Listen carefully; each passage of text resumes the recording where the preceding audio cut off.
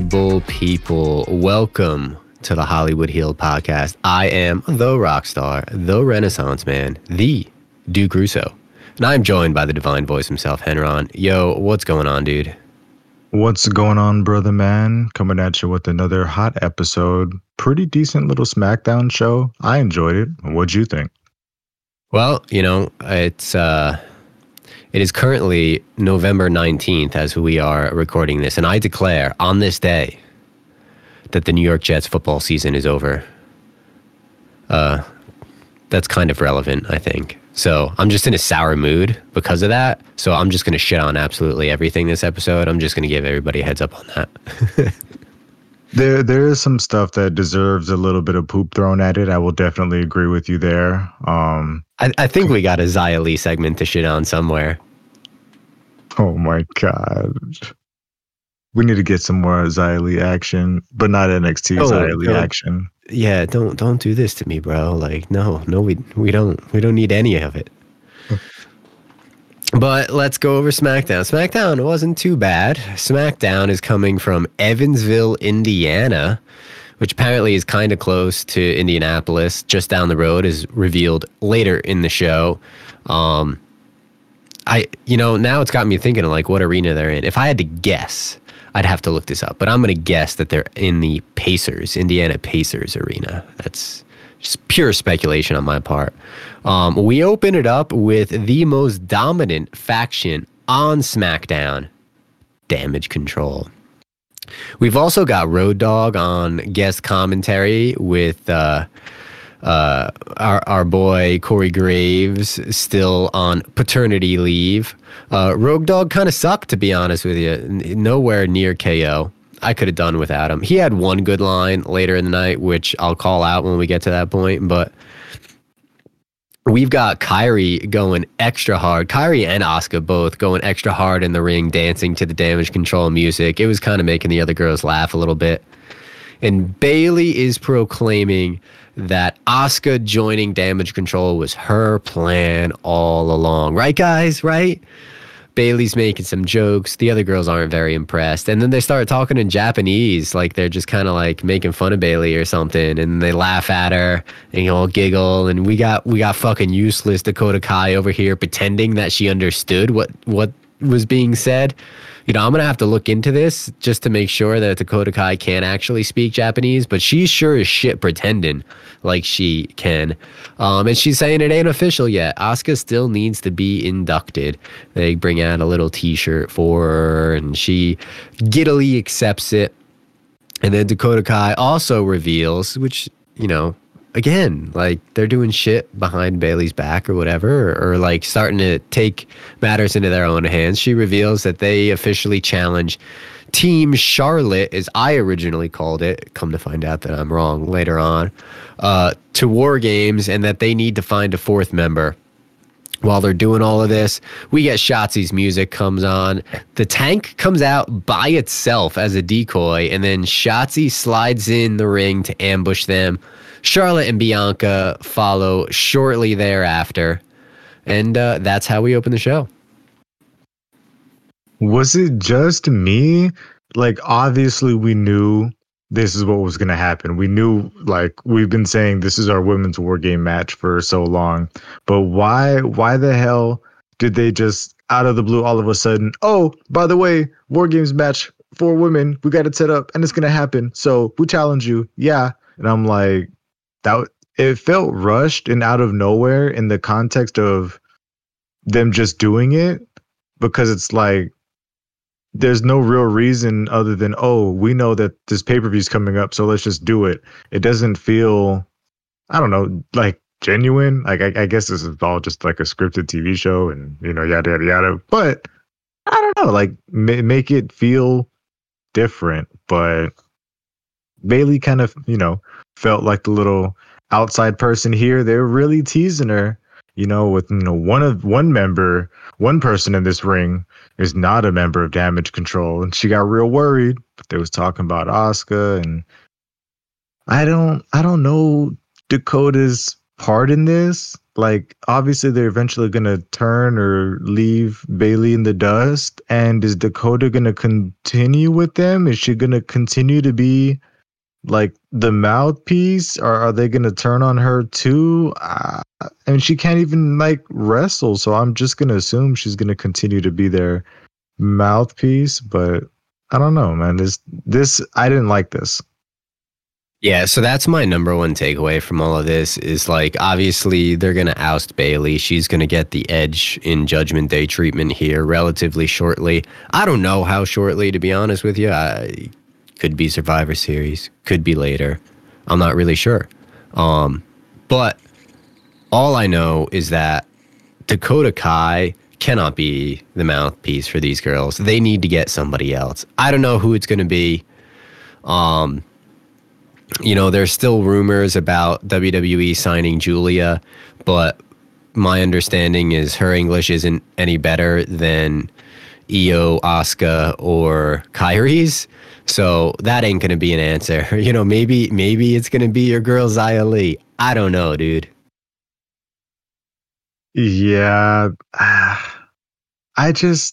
We'll see. I mean, in reality, they don't need a mouthpiece. The three of them, Kyrie, Io, and Asuka, can just come out there, be themselves, whoop ass. They're going to get cheered. They're going to get booed. Everybody's going to love it. It's going to be great entertainment. They don't really need to talk, but we'll see, I guess. Yes, sir. Yes, sir. And we still got this whole situation going on with Team Bianca, I guess is what it's actually being referred to backstage. They're talking strategy about the fourth member. They keep insinuating that Charlotte knows somebody who may or may not be down, and she might need to make a phone call here shortly. Nick Aldis shows up again, sharply dressed. Kudos, man. And he says that he needs to know whoever the fourth member is by the end of the night. And then I also read that we catch a glimpse of Cody Rhodes in Nick Aldis's office, but I didn't see that. I had to read about that. Did you catch that? Not in the office. There was a backstage segment when Aldis kicks him out, but I didn't see an office segment. Yeah, I read that it was teased earlier in the show that you caught a glimpse of him or something. I don't know. I didn't catch it. I rewatched this one on Hulu, so I don't know if it was like during a picture-in-picture shot or something. I don't know, but I read about it. And then yeah, we get the shot later on, but if I would have caught that, it would have obviously foreshadowed a little bit better into some of the things that we've got coming later on in the night. As I've already outlined, pretty much either the entire women's SmackDown roster is already involved in this situation or they're injured, other than I specifically mentioned two names, and we're going to see both of those names later on in the night, Mi Chin and Zelina Vega. So their options are limited, although I think we already spoiled who it was because there were rumors and the rumors turned out to be quite true. But, I mean, what were you thinking in this moment? Yeah, I mean, we knew it was going to happen. Charlotte has no friends. Who the hell else she going to call? Who's the only other person that she's ever been associated with? It ain't Sasha Banks. You know what I'm saying? So, like, who else she going to call? Never know. Nah, like, I mean, you never know. Yeah, I agree with you. But there just wasn't any circulation or hype about that. So we knew who it was. And number one, if you're going to tell Charlotte to make the call and Charlotte's like, oh, I don't know. Like, but, oh, I'll make the call, but I don't know if she'll be here. So, like, okay, I guess that's the reason for you to continue looking. But it kind of seemed like Charlotte had it on lockdown. And then Bianca's like, I guess I'll find somebody. And then y'all just don't care about Shotzi enough to even ask her if she's got any friends or if she wants to go look for somebody. They were like, nah, we ain't going to bother. And what's the rush with all this? Scarlett. What's Scarlett gonna do? I don't know, man. But what's the rush, Nick Aldis? Like, why does it have to be tonight? The pay-per-view ain't tomorrow. Like, it almost is though. I mean, yeah, it was already rushed. You got to rush him even more, like that. Like unnecessary timelines to make this more dramatic than it needed to be. Yeah, the only the only thing that I'll be interested in is if they do turn this into a 5-on-5. I haven't seen any rumors or anything, but that could completely throw a wrench in all of this and surprise us, because then now each side's got to find one more, and I just hope it's not Xia Li. After this, we get our first match of the night. We had a tag team triple threat match to determine the number one contender for the undisputed, unified, universal 2-on-1 tag team championship belts. We had the Street Profits versus Pretty Deadly versus Brawling Brutes. What do you got? Yeah, and it was kind of a toss-up. This one was a little bit longer, and I enjoy these multi-man kind of clusterfuck matches. I might say this might have edged out being match of the night for me. There was another match that I was extremely high on, but I think this might have just edged it out. But it was a fun match. It was not your classic triple threat tag team match when, you know, only two people are in the ring at the same time. It was, in my opinion, a proper three-way tag team match where a member from each team is present inside the ring. So it's essentially a three-way at all times. And that's what I like to see, because you can get it a lot more fun spots involved when you're doing things like that, which we got. It was kind of clunky at the start because Elton Prince just kind of was crawling around while the other two were just fighting. And it was kind of like a weird start. But once we got into it, we actually got into it. And there were so many different tag team moves and double team moves utilized by teammates and non-teammates. It was just really good. We got some great Yes Boy action. I was very excited to see Pretty Deadly back as well. But, you know, you can expect what you can expect from a lot of these individuals. Ridge the Fridge was doing his big man stuff. You know, he hit a two-person suplex at one point, which was great. He's still over here trying to kill Elton Prince. Like, they need to separate those two. I'd get a restraining order. Butch was going crazy when he was hitting his comebacks. Like, he was probably the most entertaining as far as action wise goes in the match, because he was kind of like a Tasmanian devil. He was just all over the place. It was really nice, really fun. We had a nice little double team on Ridge that he ate a frog splash from Tez and then a leg drop from, I believe, Elton Prince, and that was a nice little double up right there. But essentially the big thing in the match was Pretty Deadly was able to dodge out of the way, I believe, again, Elton Prince, which allowed Butch to hit Ridge with a bro kick. He was stunned. Butch was stunned. Street Profits come in there, send everybody out of the ring to hit the revelation on Ridge the Fridge for the 1-2-3. And we get the win of Street Profits. Looks like we're getting some dissension between the Brutes. They were, Ridge was not happy that this happened, and he kind of didn't really look up, acknowledge, shake the hand of Butch. He, was kind of disgusted, held his neck, got out of there. We get Bobby Lashley congratulating the Street Profits at the top of the ramp, and I still don't know where this Bobby Lashley BFAB thing is going, because it showed that they were both, watching this match. We see Bobby first, and then we see her, BFAB, show up, and she says something like, you made them, or, they're good, but, and I don't know, like, is Bobby going to turn on the Street Profits, and then we're going to get them back faces that quickly? It felt kind of, where the hell is this going with her? Yeah, it's a kind of weird situation. I'm not really into the situation. I am glad the Street Profits won, at least, though, Mm-hmm. What I liked the most about this match was like and this is kind of a rarity on the main roster sometimes. We actually had 3 legitimate tag teams, not like two random singles competitors thrown together. You know what I mean? Like, these are three groups that essentially like put their work in as tag teams. I mean, Pretty Deadly especially, I don't think I've ever seen any of them in singles action. Brawling Brutes, you'll see them separately from time to time. Street Profits, mostly so like we had three legitimate tag teams together, and we don't get to say that very often, so I enjoyed that part of it. And as far as any time that there's like dissension within a group now, I'm just going to call it the Triple H special, because he just does it with every group. Yeah. So some of it I don't fully buy into, some of it I do buy into.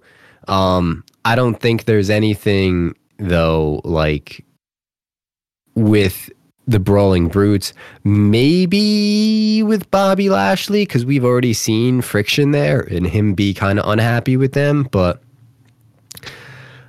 I mean, I guess there's an opportunity for Tyler Bate if you do break up Butch and Ridge. And, you know, I don't know where Sheamus is on his rehab journey. But it puts options there, I suppose. Yeah, you know, they got to do something with Tyler Bate, so this could be an opportunity for that. They got to bring Sheamus back at some point, so this could be an opportunity for that. But I feel like Ridge could be a star. The guy's big. He could throw people around. He's got a great move set. You know, I mean, shit, man. The way he was acting out there, like, he kind of reminded me a little bit of Brock Lesnar. I don't know that I'd go that far. I do enjoy Ridge. He's not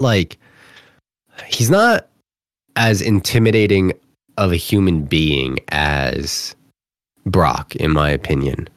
You know, so like we haven't seen a extensive amount of him on the microphone. And what makes up for Brock on the microphone is just how scary of a human being he is. And while Ridge is impressive and intimidating, he's not like Brock impressive and intimidating. So I don't know that I'd go that far. But I don't know. I think out of all of the shit that we discussed, I would be most excited for Tyler Bate in the situation. And as we'll see later on tonight, they haven't been shy lately about bringing people up from NXT. And I hope that what we're about to get into, I hope that it's actually them moving up and not just a one-off. I have some theories and thoughts on that, which we'll get to when we get to that match. But we get a backstage glimpse of Damage Control beating down Michin to make sure that she's not the fourth for Team Bianca. And then we get a recap of the Santos heel turn. It's also revealed that Rey Mysterio had knee surgery. I've seen it reported that he's kind of been dealing with this injury for possibly as long as months. And so it sounds like, we were saying, hey, it would be nice for Rey to get a break here. And it sounds like that's what's happening. Obviously not great to see under these contexts, but he is at least getting some rest, some good old R&R for Rey Mysterio. Yeah, they said he's going to be out several months. So, I guess we'll catch you back for WrestleMania, buddy. Yep. I don't think he'll be... I mean, he could be one of the surprise entrances for Rumble, I suppose. I think Brock is going to probably be one because that's already been rumored about. I don't know. We'll see when we get there. But now we get a shot of Dragon Lee in Nick Aldis's office saying that he wants to avenge Rey Mysterio. And he's like, listen, kid, you just got here. So, what we can do is I'll bring up Axiom so you can show us what you can do and we'll go from there. And I'm like, What if show us what you can do? What are the matches? I'm not complaining about this match because it was match of the night, but that line was just weird to me. Like, I'll bring somebody up so you can show us what the fuck has the dude been doing for the past few months, man?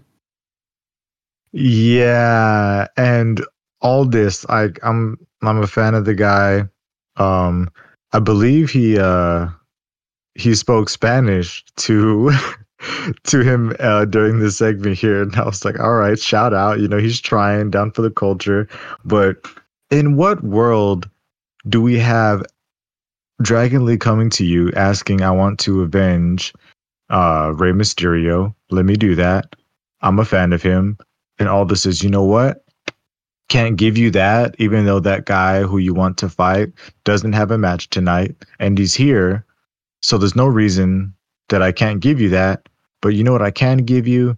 Let me find another Hispanic heritage person who's also a Rey Mysterio fan, who's also a good guy. How about you beat him up? And then if you beat him up well enough, maybe you can fight the guy that you actually want to fight. What are you talking about, all this? That did not come across like right to me. But I'm glad that he did it because this match was fucking great. Yeah. Context was a little weird, but you know what? The match made it worth it. So take it away. Man, this match, this is crazy. Like, oh my God, they had they're just starting off some good, mat wrestling. Dragon Lee, like, hit a unique pin. He threw the guy against the ropes and then jumped at him in like wheelbarrow. So like he jumped at him legs first and then like dove, tucked and rolled through to roll the other guy over into a pin. I don't know. It was super unique. I've never seen that before. And then, Dragon Lee does that stomp off the top turnbuckle while the guy's holding himself up onto the ropes. I hate that move. Alberto Del Rio used to do that. It looks so set up. Like they're holding themselves up so you can stomp on them. It looks dumb. I hate it. I don't like it. Stop doing it. Do everything else. Dragon Lee hit a giant brainbuster right on the guy's head. He hit an exploder through the guy right on his head.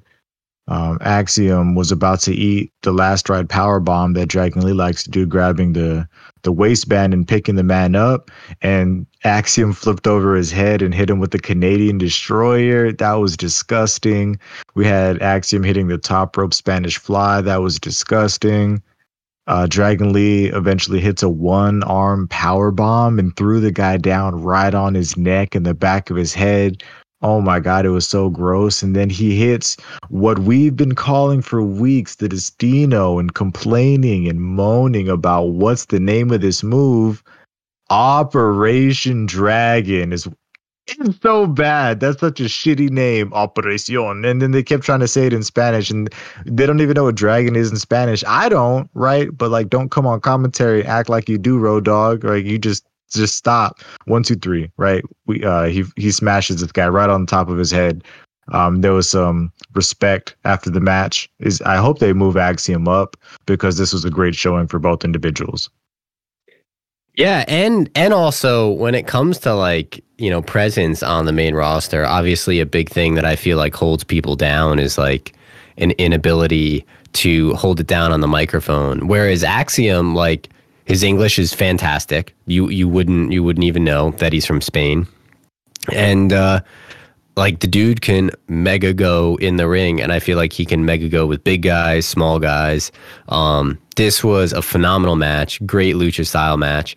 There were several moments where commentary like didn't even know what to call half the moves, didn't know the names, didn't know if they had names. I agree. Operation Dragon is terrible.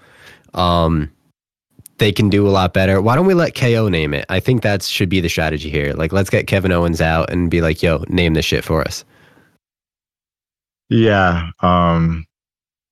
Kevin, and this episode suffered from a lack of Kevin Owens, but we do get to see him next week. So I guess I can look forward to that. Yeah, next week we're getting him as the special guest on the Grayson Waller effect. He's going to get the good old Grayson Waller rub, and that should be extra spicy. But next up, we've got Santos Escobar coming out.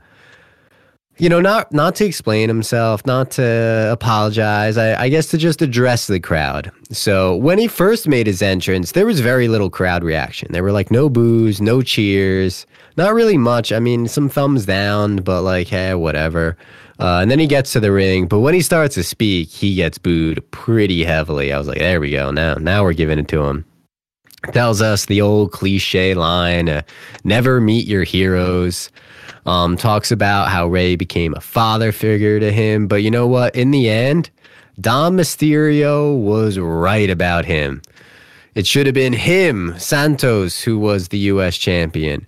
He was the one who wanted to rebuild the LWO, but Ray came in and took it over. He says a bunch of stuff in Spanish. I don't know.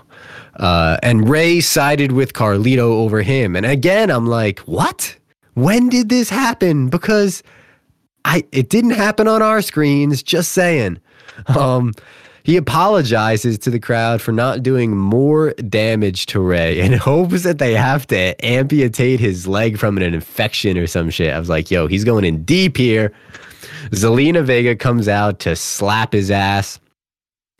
Joaquin and Raul, which I was like, isn't that Cruz del Toro? Like, what are we calling the dude at this point? Now I'm really confused. They come out to escort her out, but Santos calls him out. They go to the ring. He basically tries to recruit them to no effect. They're like, nah, man, you went too far.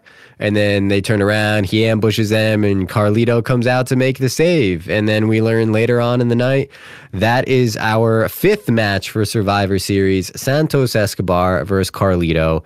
I'm pegging it now. This is going to be the shortest match of the night and going to be probably the worst match of the night. Yeah, I feel like this is the pre-show match, right?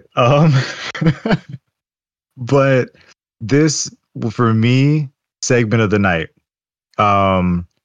Santos has gained 1,000 Henron points for his performance here in this little segment. Dominic was right. Never meet your heroes. I can't believe you chose Carlito over me. That surgery line and hope that to amputate your leg. Yo, that was the best. He said, I hope you never come back. LWO crying. We knew Zelina was going to slap him. It was a good slap. It was quality slappage that she had right there. Yeah, Joaquin and Raul come out, right? And I was like, I forgot his name was Cruz del Toro. That's probably why I always forget it. His first name, or his name originally when he first joined, from my memory, was Raul Mendoza. When I first saw him, I believe he was in the 2016 Cruiserweight Classic, and he lost against Brian Kendrick. Yikes. And at the time, he had braces, and there was a spot where Brian Kendrick somehow made the guy bite the bottom rope, and then he kicked the rope. And then since he had braces, they were like, oh my God. And like, that's like, I'll never forget that. When I see that guy, I see that spot. That will never leave my memory. But he shits on these guys. You know, they come down to the ring. He's like, I made you. Like, are you going to come back, you know, and join me? Or you're going to stick with these idiots? You know, he's like, I don't need you. I never needed you. You're dead weight. He tells them to go, and they go.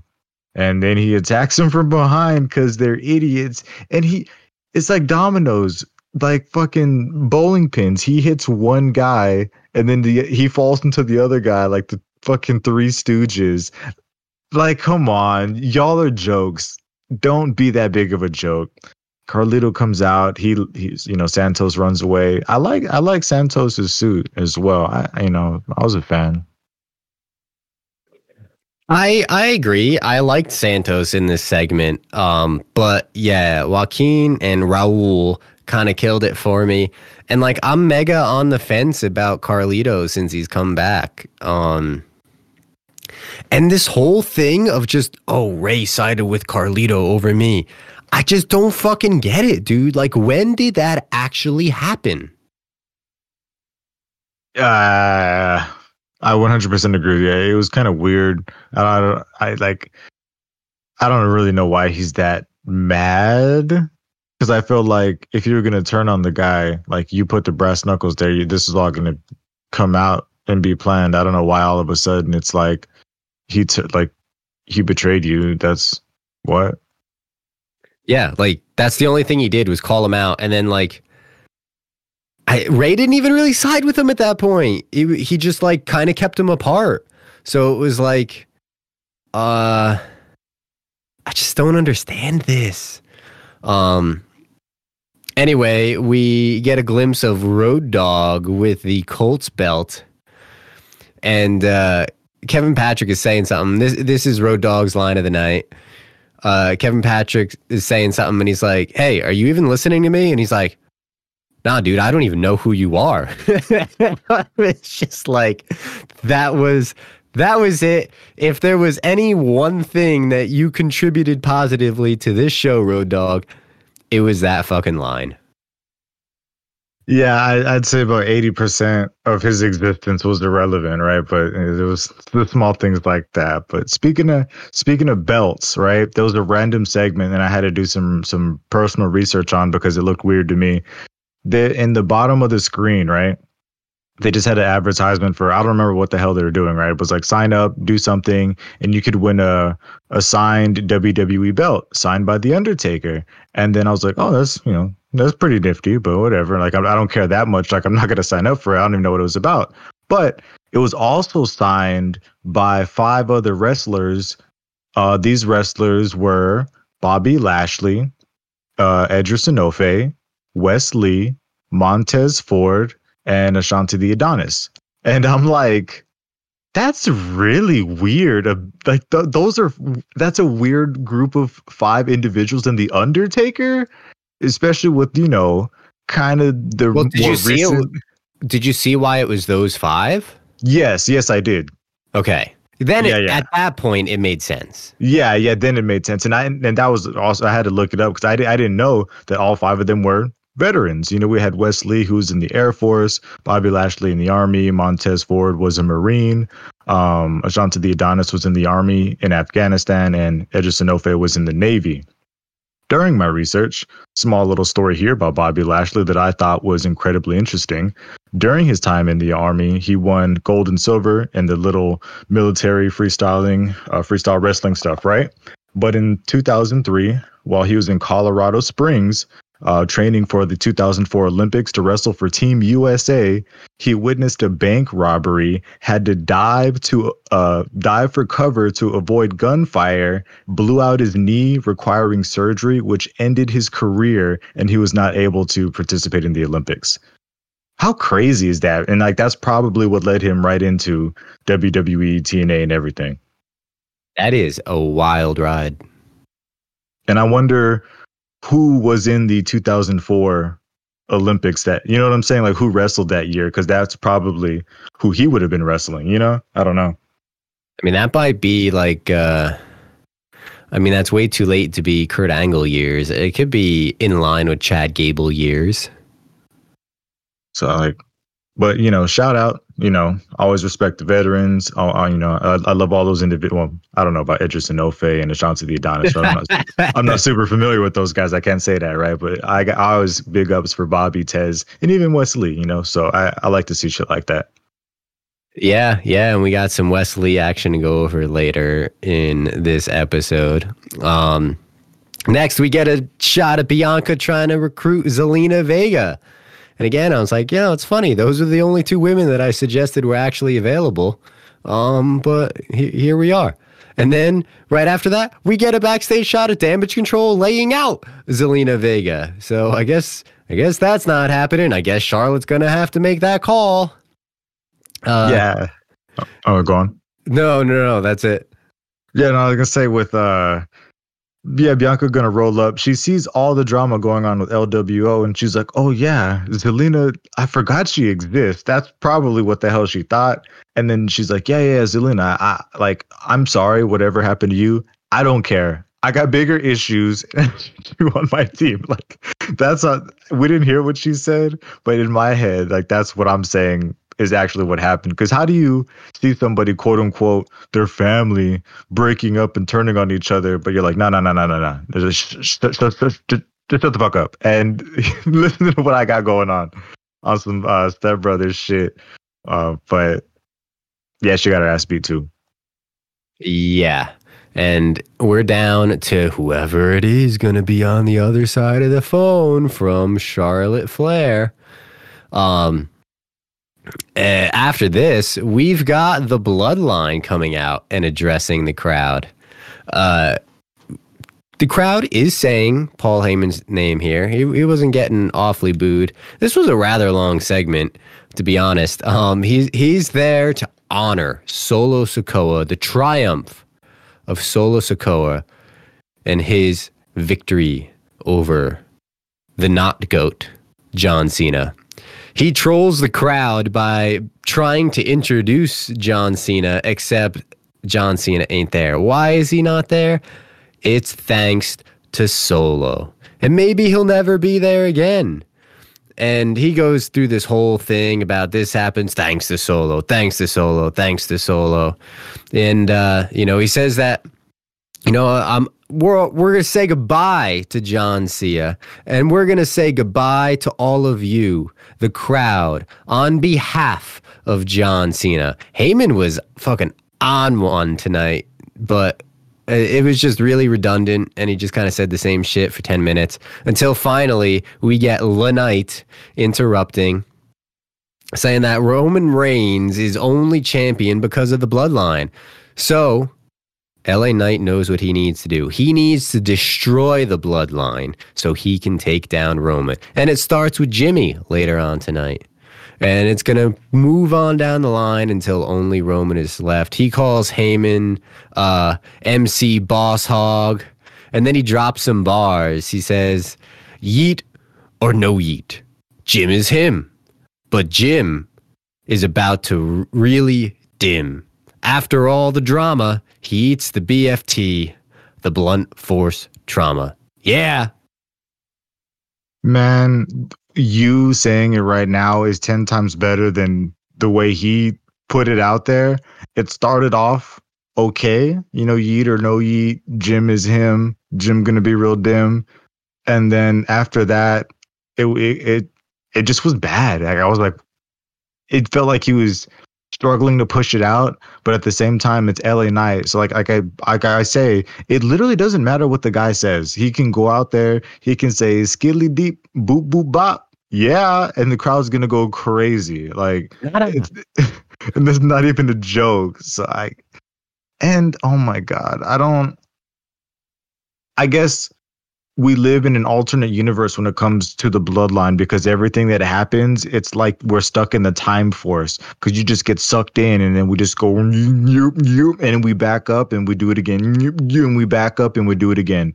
So we're going to see what Cena Solo when Cena eventually comes back. We're going to see Roman LA Knight again when Roman decides to come back because there's nobody else to fight him.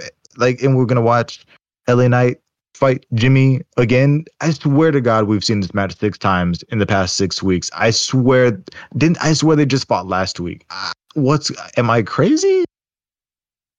I have a feeling we're going to get really bored of this situation. And that's why I'm super, super grateful for Damage Control, because to me, they're going to be the centerpiece for literally the greater part of 5+ years or however long it's been that we've been cooking this bloodline saga. They've been the focus.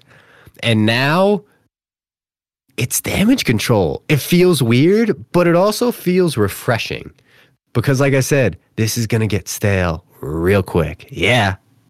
Yeah, and it's not gonna. It already is stale, in my opinion. I'm eager to see where Damage Control goes. Shit, I'm more interested to see this whole Street Profits thing. It seems like that's taken off somewhere. We got Kevin Owens versus A-Town Down Under. That's taken off somewhere. LWO. I feel like SmackDown is still the more story-oriented show, and I kind of care about all these storylines, except for this one, when previously it was kind of the opposite. When just good job at them knowing when one side's flopping, you got to pick it up in all the other areas. But yeah, my only last note is Paul Heyman, great. calling out the 5 moves of doom, and you can't just say that. That's supposed to be hidden, bro. And do, like he was on one today. He certainly was, and I other than how redundant it got, I did enjoy it. It felt like a lot of the same thing over and over and over and over. And I eventually got to a point where I was like, okay, like somebody's either somebody save this segment, because I was getting tired of it. Maybe that's just me, but it is Paul Heyman after all, so he makes it somewhat interesting.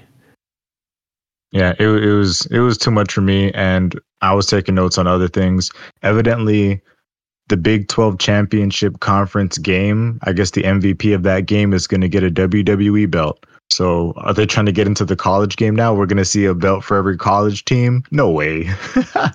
Yeah, I saw that, and I loved how they worded it too. They're like, the NCAA is partnering with WWE, and I'm like, they're just giving them a fucking belt. Like, is that really a partner? Like, if it is, I don't know, man. Like, maybe there's weird definitions to things nowadays or something that I don't know. I don't understand. But yeah, they're partners now. We end up backstage again with Team Bianca saying that, hey, with no Zelina, there's no more options. Charlotte needs to make the call. She'll be making the call. And then we get into our match main event. Jim versus La Knight. Take it away, sir. So, one quick comment on the whole girls segment, Team Bianca. What do you mean? I guess I'm going to make the call now. We've been on a deadline, Charlotte, but I'm done with that. And speaking of phone calls, we start this match off with a phone call that I missed, but thank you, commentary, for letting me know what happened.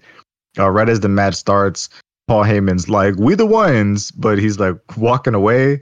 And I believe Michael Cole's like, yeah, it looks like he just got a phone call. I can only assume that was Roman Reigns making the call and telling him what to do. And we see Paul Heyman and Solo leave Jimmy out there by himself to fight LA Knight again.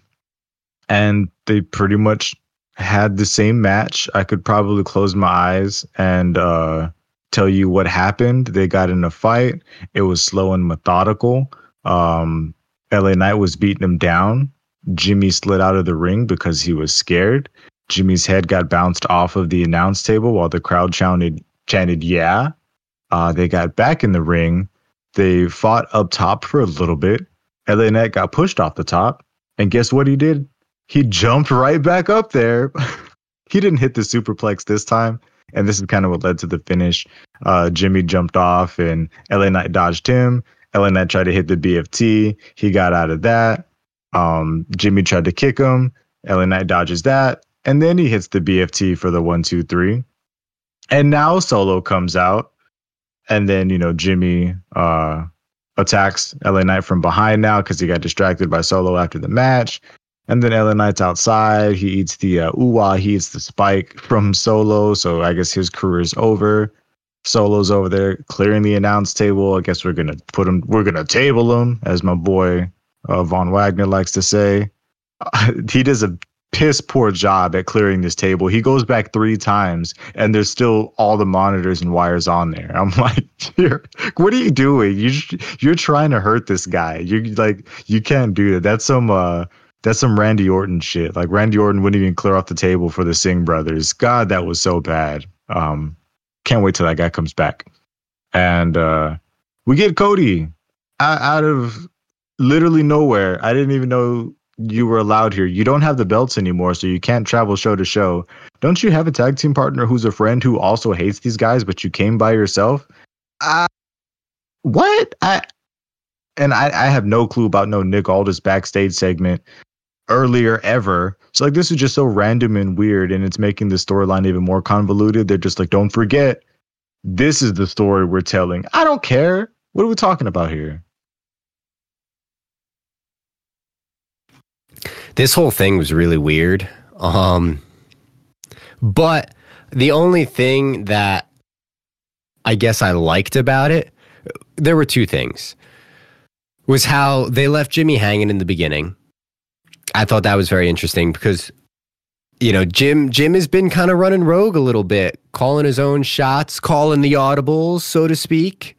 And maybe he's going to start paying the price for it. Maybe.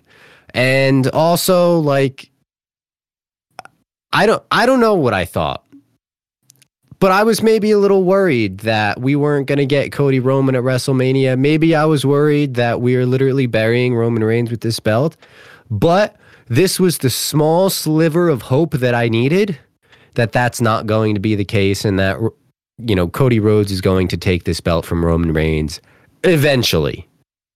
WrestleMania, maybe later, because they'd have to wait until, like, I don't remember what the calculation is. Maybe later than SummerSlam next year to have him break Hogan's record or something. I don't know, but this was just the slight little nod of the hat that, like, okay, this is still the master plan.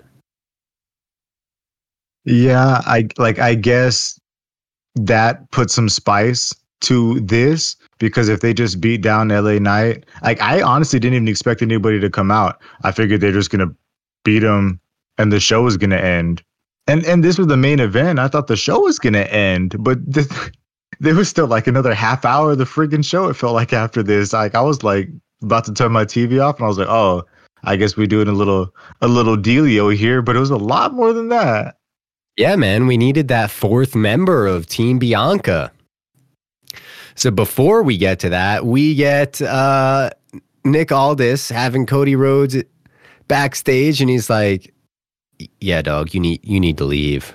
And I'm like, yo, you find our boy main event Jey Uso, but not Cody Rhodes? Like, is Cody too important to find? Like, what's going on here? Like, inconsistency. That's all I want from referees in any sport, or officials in any sport, is I just want all the rules enforced consistently and evenly. And that is certainly not the case from one Nick Aldis. Just saying. And a quick sidebar on that. Now, I'll preface all this by I'm purely speaking in jest, and these are all sarcastic comments. But there has been consistency, because look, he fined Jey Uso. He had Axiom and Dragon Lee fighting each other, but Cody got off scot clean and free. It seems like there might be two groups of individuals.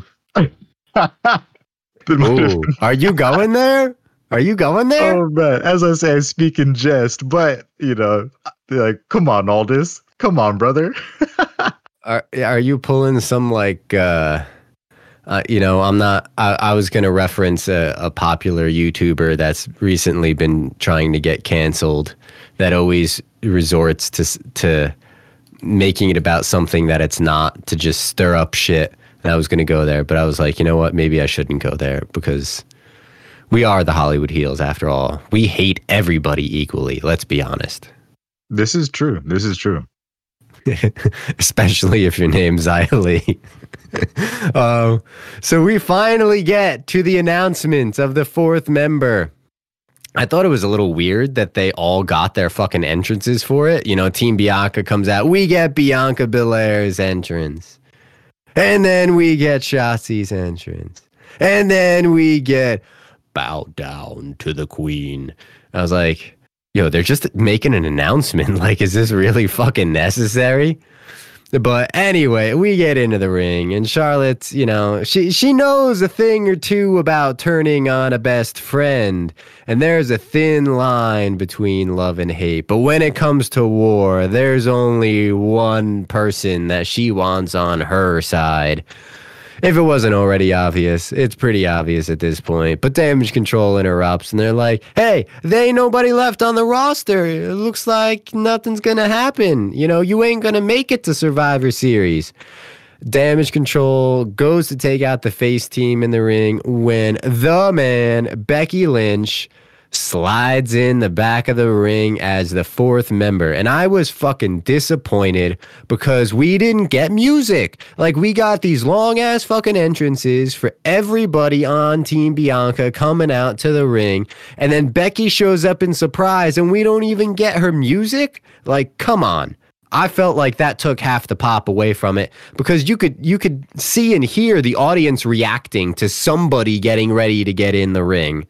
Again, we all knew who it was at this point, but it would have hit better with music. Just saying. A brawl ensues. Charlotte and Io end up hitting double moonsaults on the whole group of women outside the ring.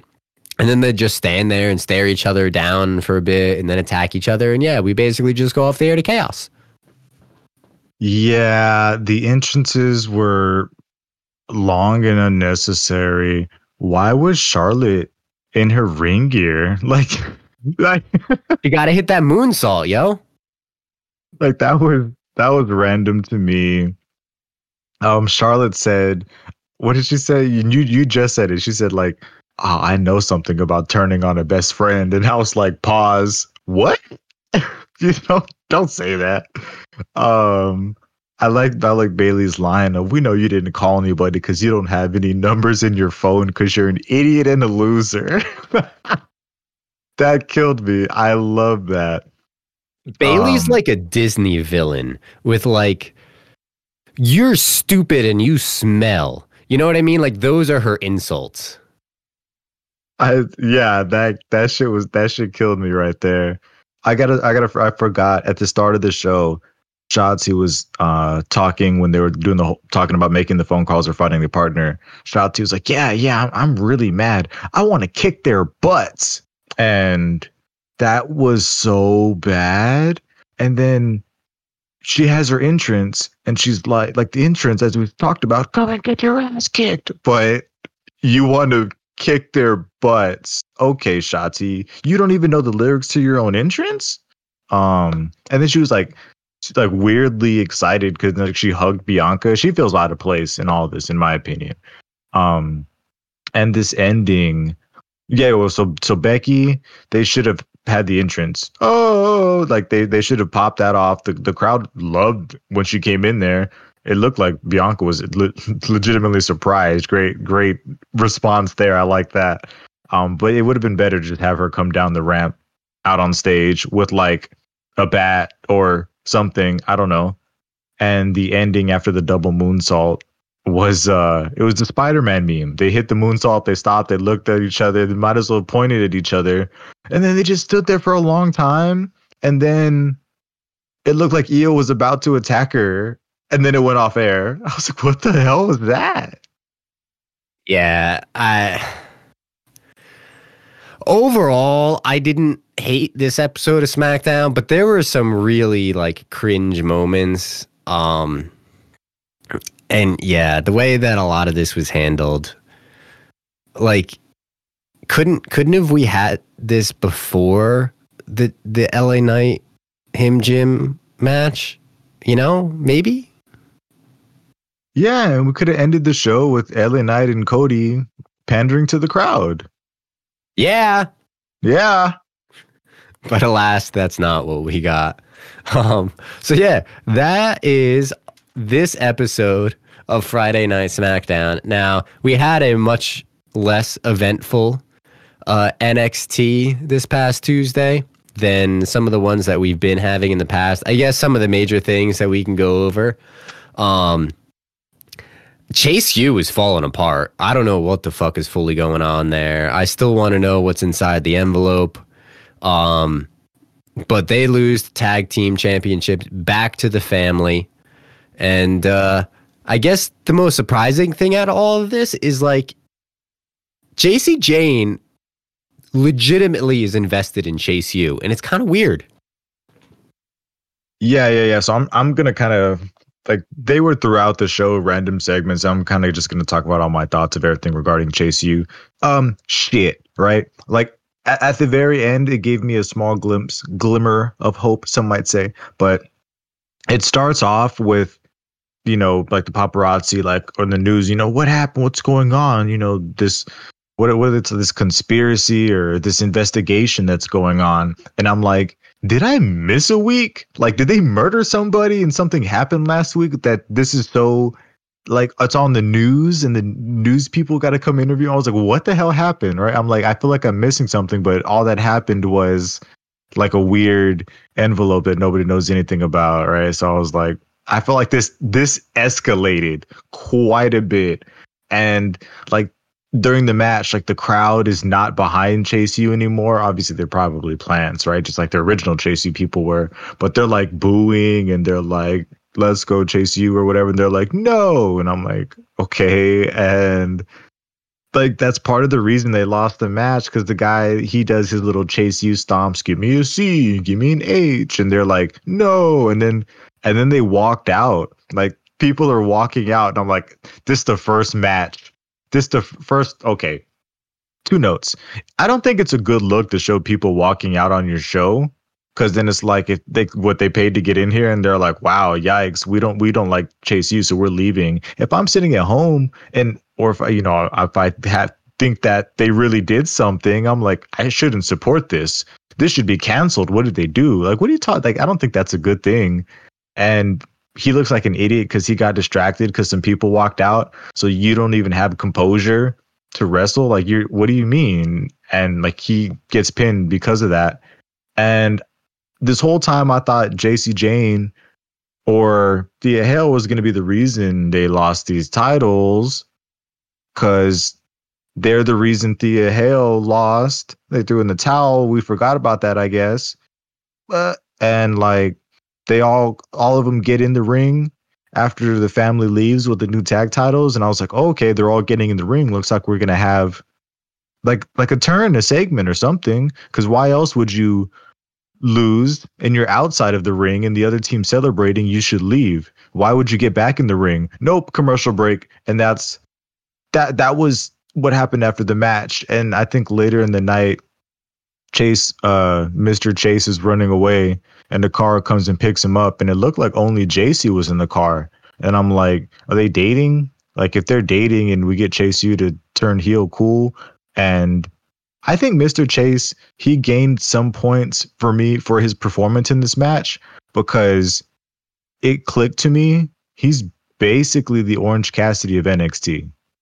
So, ooh, don't do Orange like that. He deserves a better comparison.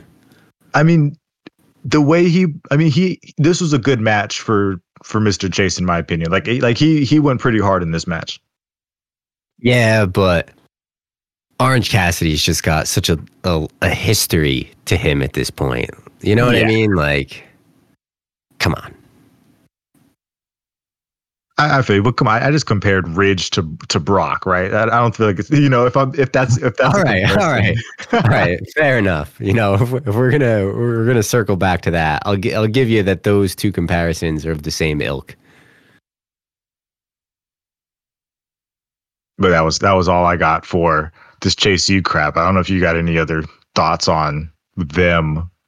Not really. What I really take away from it is, like I said, this whole thing with JC Jane is really interesting because obviously she comes in like the bad girl and whatnot, and she like is trying to turn Thea Hale, but ends up getting sucked into it instead. And then, she's the one that looked in the envelope. So like it makes sense to me that like she's kind of like backing up Mr. Chase here because she's done some shit in her past. And she saw whatever it is. Like, she probably knows the truth of all of this. And I thought it was very impactful having the Chase U student section, like, slowly exit the match.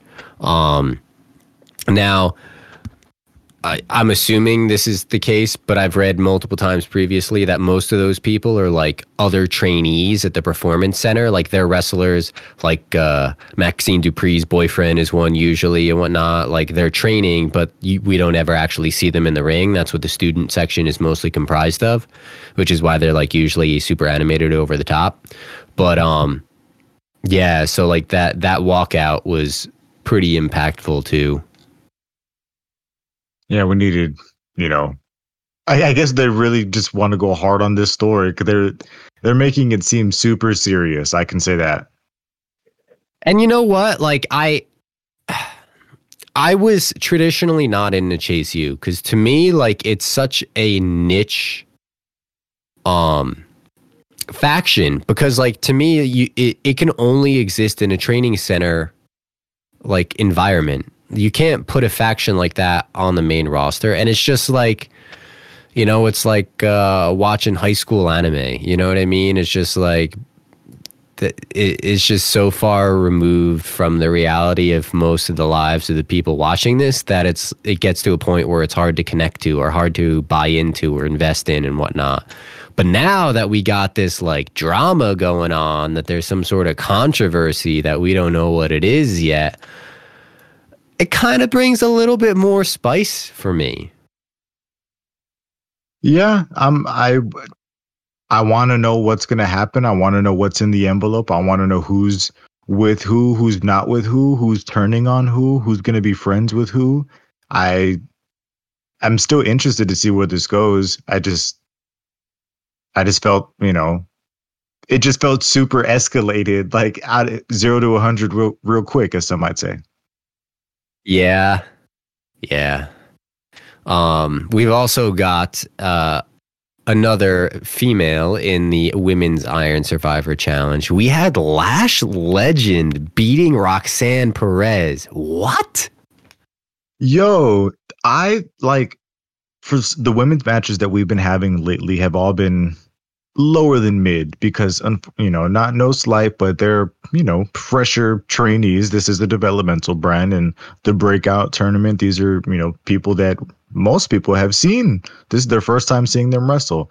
And I personally never seen Lash Legend wrestle ever. And man, like I thought for what this was a really good match. I'm trying to think if I ever saw her. I've seen her interfere. I feel like that's all I've ever seen of her is just interfere. So I think this was the first like quote unquote match I've seen of her. And you know what? To be honest, beating somebody like Roxanne Perez is pretty impressive. Again, like it's with metaphor involved. Let's not fully kid ourselves. And we also had Kiana James getting involved here as well as that saga continues. But, you know, we're going to see, I mean, there's a few ways to look at it. First off, they need some fodder for this Iron Survivor match because really there's only going to be 2 or 3 particular women competing for it. It's the rest of it is just going to be, you know, like the battle royale of the women that we just had. You know, you gotta stick Maxine and Ivy Nile and all these other randos in here to have somebody for Nia Jax to squash. You know what I mean? Like, so Lash Legend's going to be one of those. Let's not kid ourselves. But it's still a bit of a statement win for her. For sure. But let's get some details on the segment of the night, the Supernova sessions with Alpha Academy. Oh my god. Arigato! This is the best thing on the show, man. Like this, I could have watched an hour of this. Like, what'd you think about this shit? I mean, dude, it's Alpha Academy. You could put them all just on a couch and just have them like watch the TV screen, and I would be content. That's all I can say. Man, they're hitting the classic Alpha Academy thank you in the shoes. Like Otis was like, he was on, like when he comes down to NXT, he hits something, right? He hits the pre-workout, you know, he puts a couple extra scoops in there because he's feeling it. Man, he was dancing to the ring. He's there like just hips thrust in any opportunity that he had. Everything that Metaphor was saying was just great. You know, kept calling Noam Dar the Champione. I really like that. Even Lash Legend, because I don't really see her talk too often. She threw some nice lines in there. What did she call herself? The bougie bully. I like that one. She's like talking about I got this on lock. So she's trying to be, you know, cool. Otis took a little bit of a liking to her. Dude, I don't know if you could do that, right? But man, yeah, Otis was like, what did he say? He said like, you can tell me whatever you want anytime, and he was just going crazy and all of metaphor. Noam Dar is absolutely disgusted. They're calling security.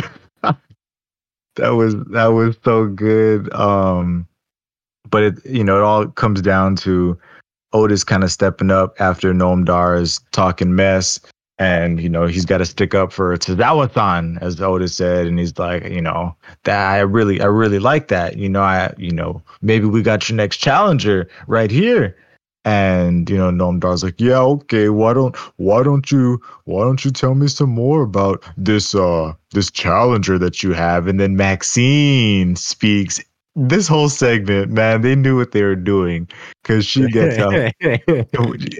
She said, your challenger, he has a big gas tank that can go, go, go.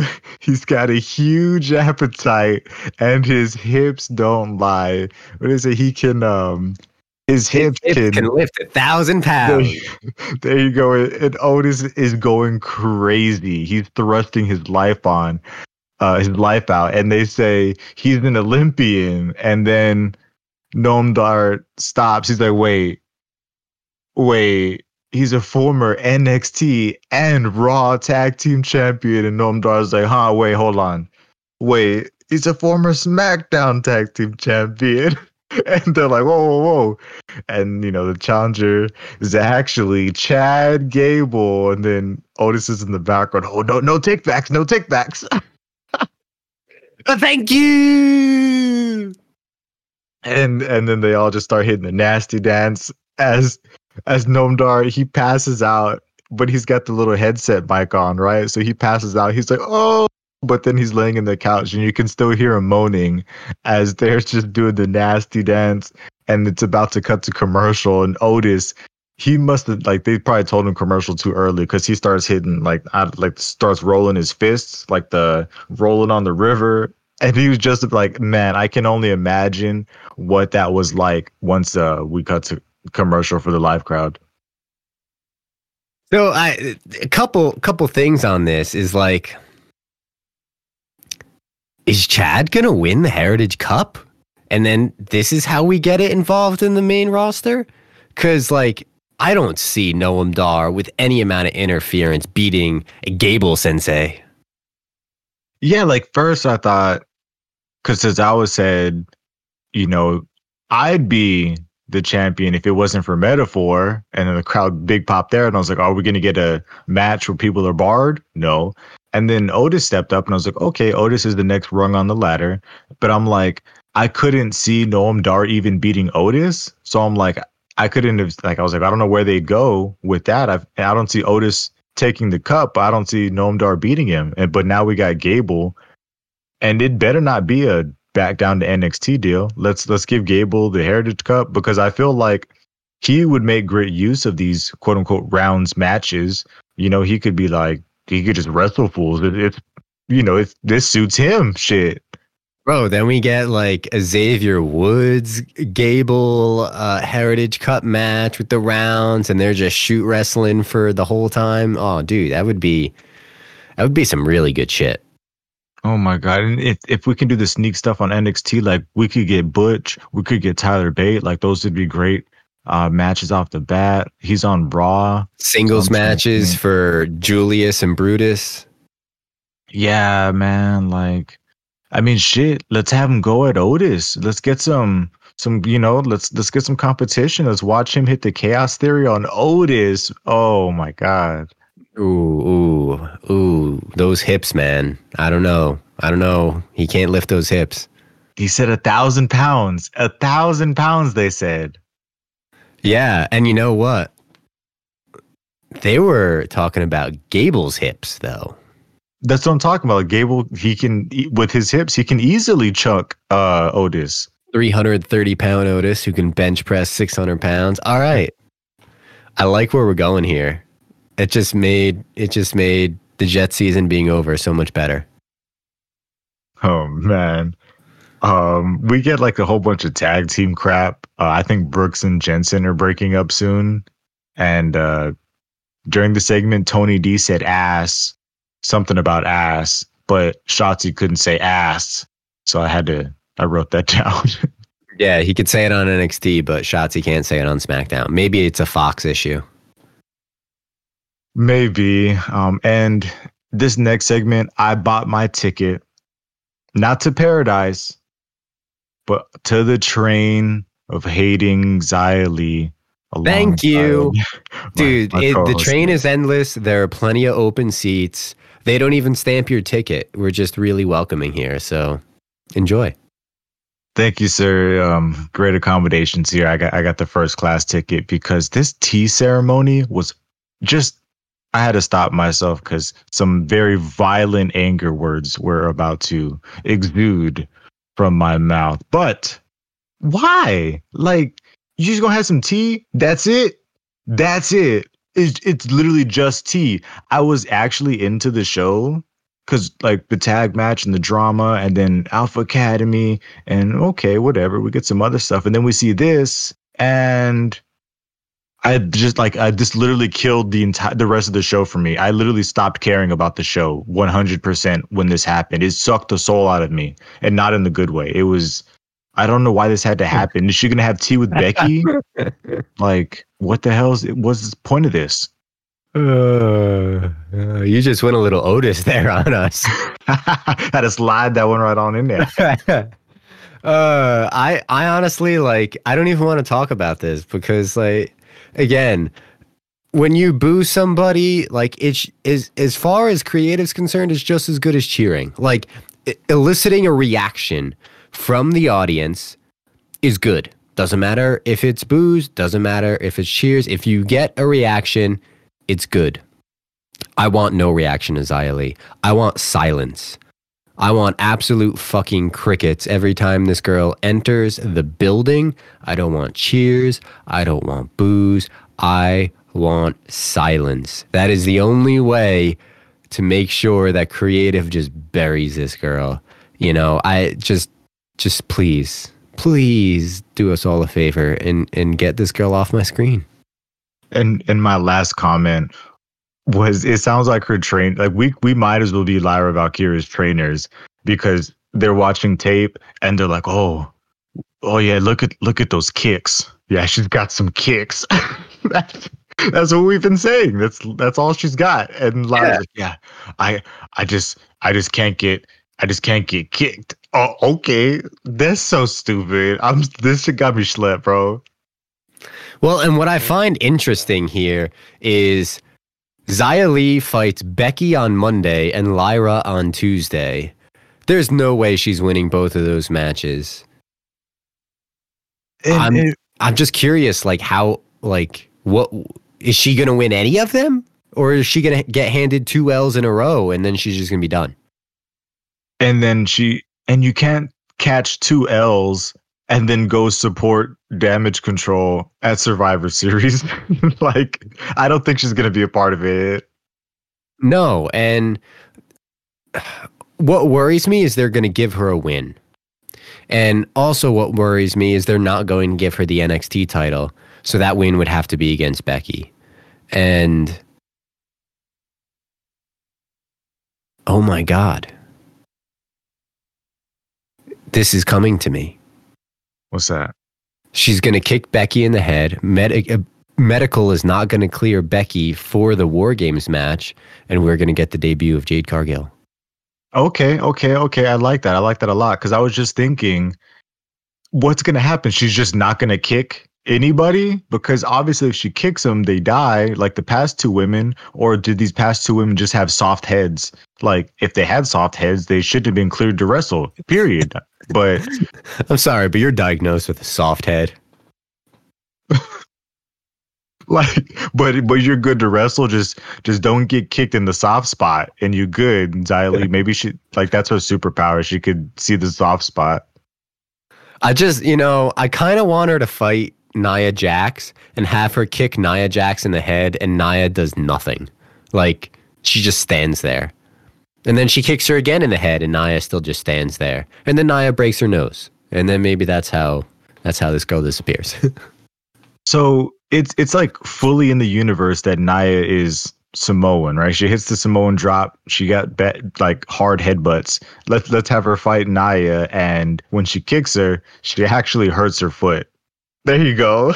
There we go. I like this. I like where we're going with this. I also don't know that Nia Jax is actually Samoan.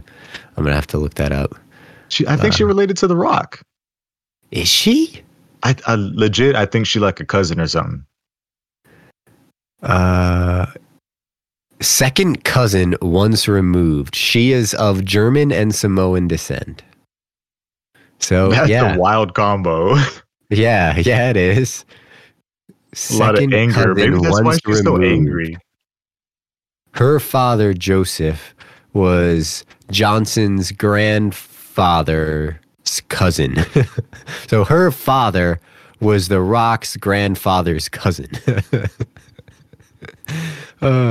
She's in the bloodline. There you go. And hey, that's how you beef it up, bro. That's why is she not on SmackDown and in the bloodline? We could use a female presence in the bloodline. That could spice the story up. Yeah, all right. Like, I've been kind of enjoying Nia in her return. And, like, even her bad, dry acting of just Zoe squashed. Shayna squashed. Like, do that in the bloodline. Dude, yeah, so let's get a mixed tag match with Roman and Nia against anybody so that Roman could be Roman and Nia versus Cody and Lenite. Lenite squashed. Cody squashed. Yeah, we need to get Roman Reigns adding that to his speech. First, she's gonna squash you, then I'm gonna squash you. Ooh, ah. Oh no. Oh my god, dude. But wow. Yeah, man, that was whatever. Good thing we got on that tangent to get away from what we were talking about. We'll continue to move on so we can continue to forget all of that. Yeah. Let's not. There's some Trick Mello stuff. I don't really. I mean, the stuff after the match was more important than his backstage segment. We get the girls backstage, and Kiana James is trying to be relevant still. This leads to a Gigi Dolan, Ariana Grace match later, and somebody says ass again during this segment. I don't remember who it was. Somebody talking about getting your ass whooped, and I'm like, that's twice, but okay. Yeah, we also get a unfortunate involvement of Lexis King in here. You're talking to Baron Corbin for right? Yeah. And I guess Lexis King has got to get some friends eventually, and I suppose Baron Corbin would make sense because they're both assholes, except one of them is actually a likable asshole with some ability in the ring, and the other is not. Yeah, one's a cool guy who likes to make steaks, and the other guy is a guy who pretends he does things that have a lot of meaning when actually he's done nothing. And that's the storyline, his wrestling career, and real life. Man, do I hate the guy this much? Oh, God, I kind of feel bad. Do you hope that he gets an infection and they have to amputate his leg? I don't hope all that. I hope he gets an infection and they have to amputate his beard. That's what I hope. Well, the good news is it's not even real. It's painted on, so you can just, go at it with a sponge a little bit, and it just might disappear. There you go. They gotta wipe that shit down. But it looks like we're gonna get Braun Breaker and Dijak. That should be fun whenever we get to see them. Yeah, those are two beefy men. We also had the return of Eddie Thorpe, and I was excited to see him back. I like his native aesthetic and whatnot. It's something that we don't always get very often. It's unique. I'm glad it's not over the top like Tatanka. I'm glad it's not all of that. But really, he says, yeah, the last time y'all saw me was when I won that strap match. And I was like, you won? Why were you gone so long? I thought he beat the shit out of you and you was on the shelf. You won that match? How do you win? And Dijak still feels at a higher place than him. Yeah. And I mean, I also remember that match kind of sucking in the grand scheme of strap matches. So there's that too. I just remember him yelling at that little girl, and I'm like, I don't remember the guy winning. That's sad.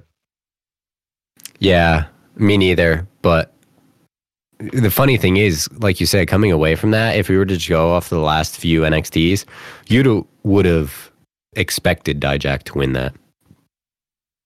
Yeah, I don't know what the hell they're doing with Dijak. I'm not going to get into that. But He speaking of disrespected the tree, though, man. the tree, no, dude. He could have had a bigger belt. He could have had like a weight belt like Cody has, not a tiny little belt. I'm so done, man. Honestly, like if this was 15, 20 years ago, he would have brought out an axe and chopped that bitch down. Yeah, they said we can't. That's too much. Oh my god. And speaking of like stuff being weird that was too much, before I talk a minute about that Brutes OTM match, which was whatever. What the hell was this Joe Gacy thing? Why did they make it feel like he was killing himself? Like, why would they put that on air?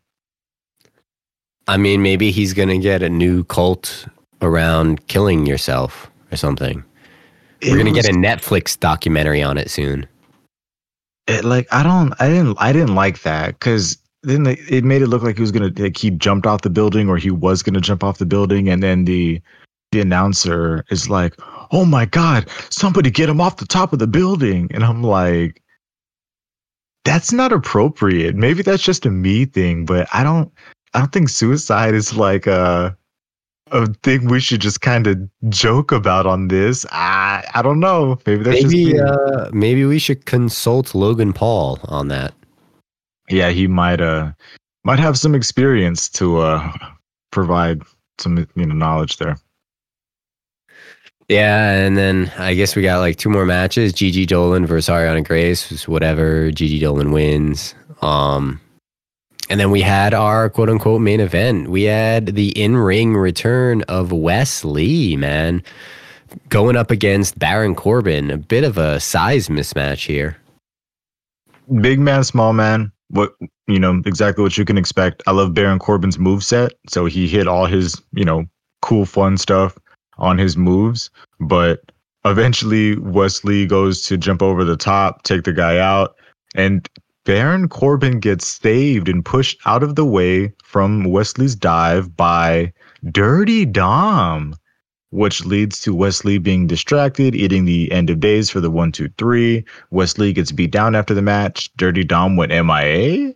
Dragunov comes down to save him, but Corbin ends up hitting Dragunov with the end of days, and Corbin is standing on top, and Dragunov is dying on like against the ropes. He's always in such dire pain every time he gets into a fight. But he says, Baron, you've made a great mistake. Now you need to live with those consequences. If it's a match you want so bad, you got it. And I shall see you at Deadline. Should be a good match, I guess. Yeah, obviously Dragunov is going to win because he ain't losing to Baron Corbin. And that's all I need to know. But and then we had a weird Von Wagner promo with Robert Stone. They're pushing them. They're pushing the OT or the Brutes won over OTM, who I thought they were pushing, and it looks like there's iffy things with the Brutes, so that was weird. But my last comment of this entire show during that Grace Dolan match that Dolan won, she won with a different move. It looked like she was trying to do the SOS by Kofi Kingston, but she did it different and worse. So that was this episode of NXT for me. So it actually kind of looked like the girl who like just retired in Japan, the Quetzalcoatl, like it looked like a bad version of that to me. I get what you're saying. I could see how you got that.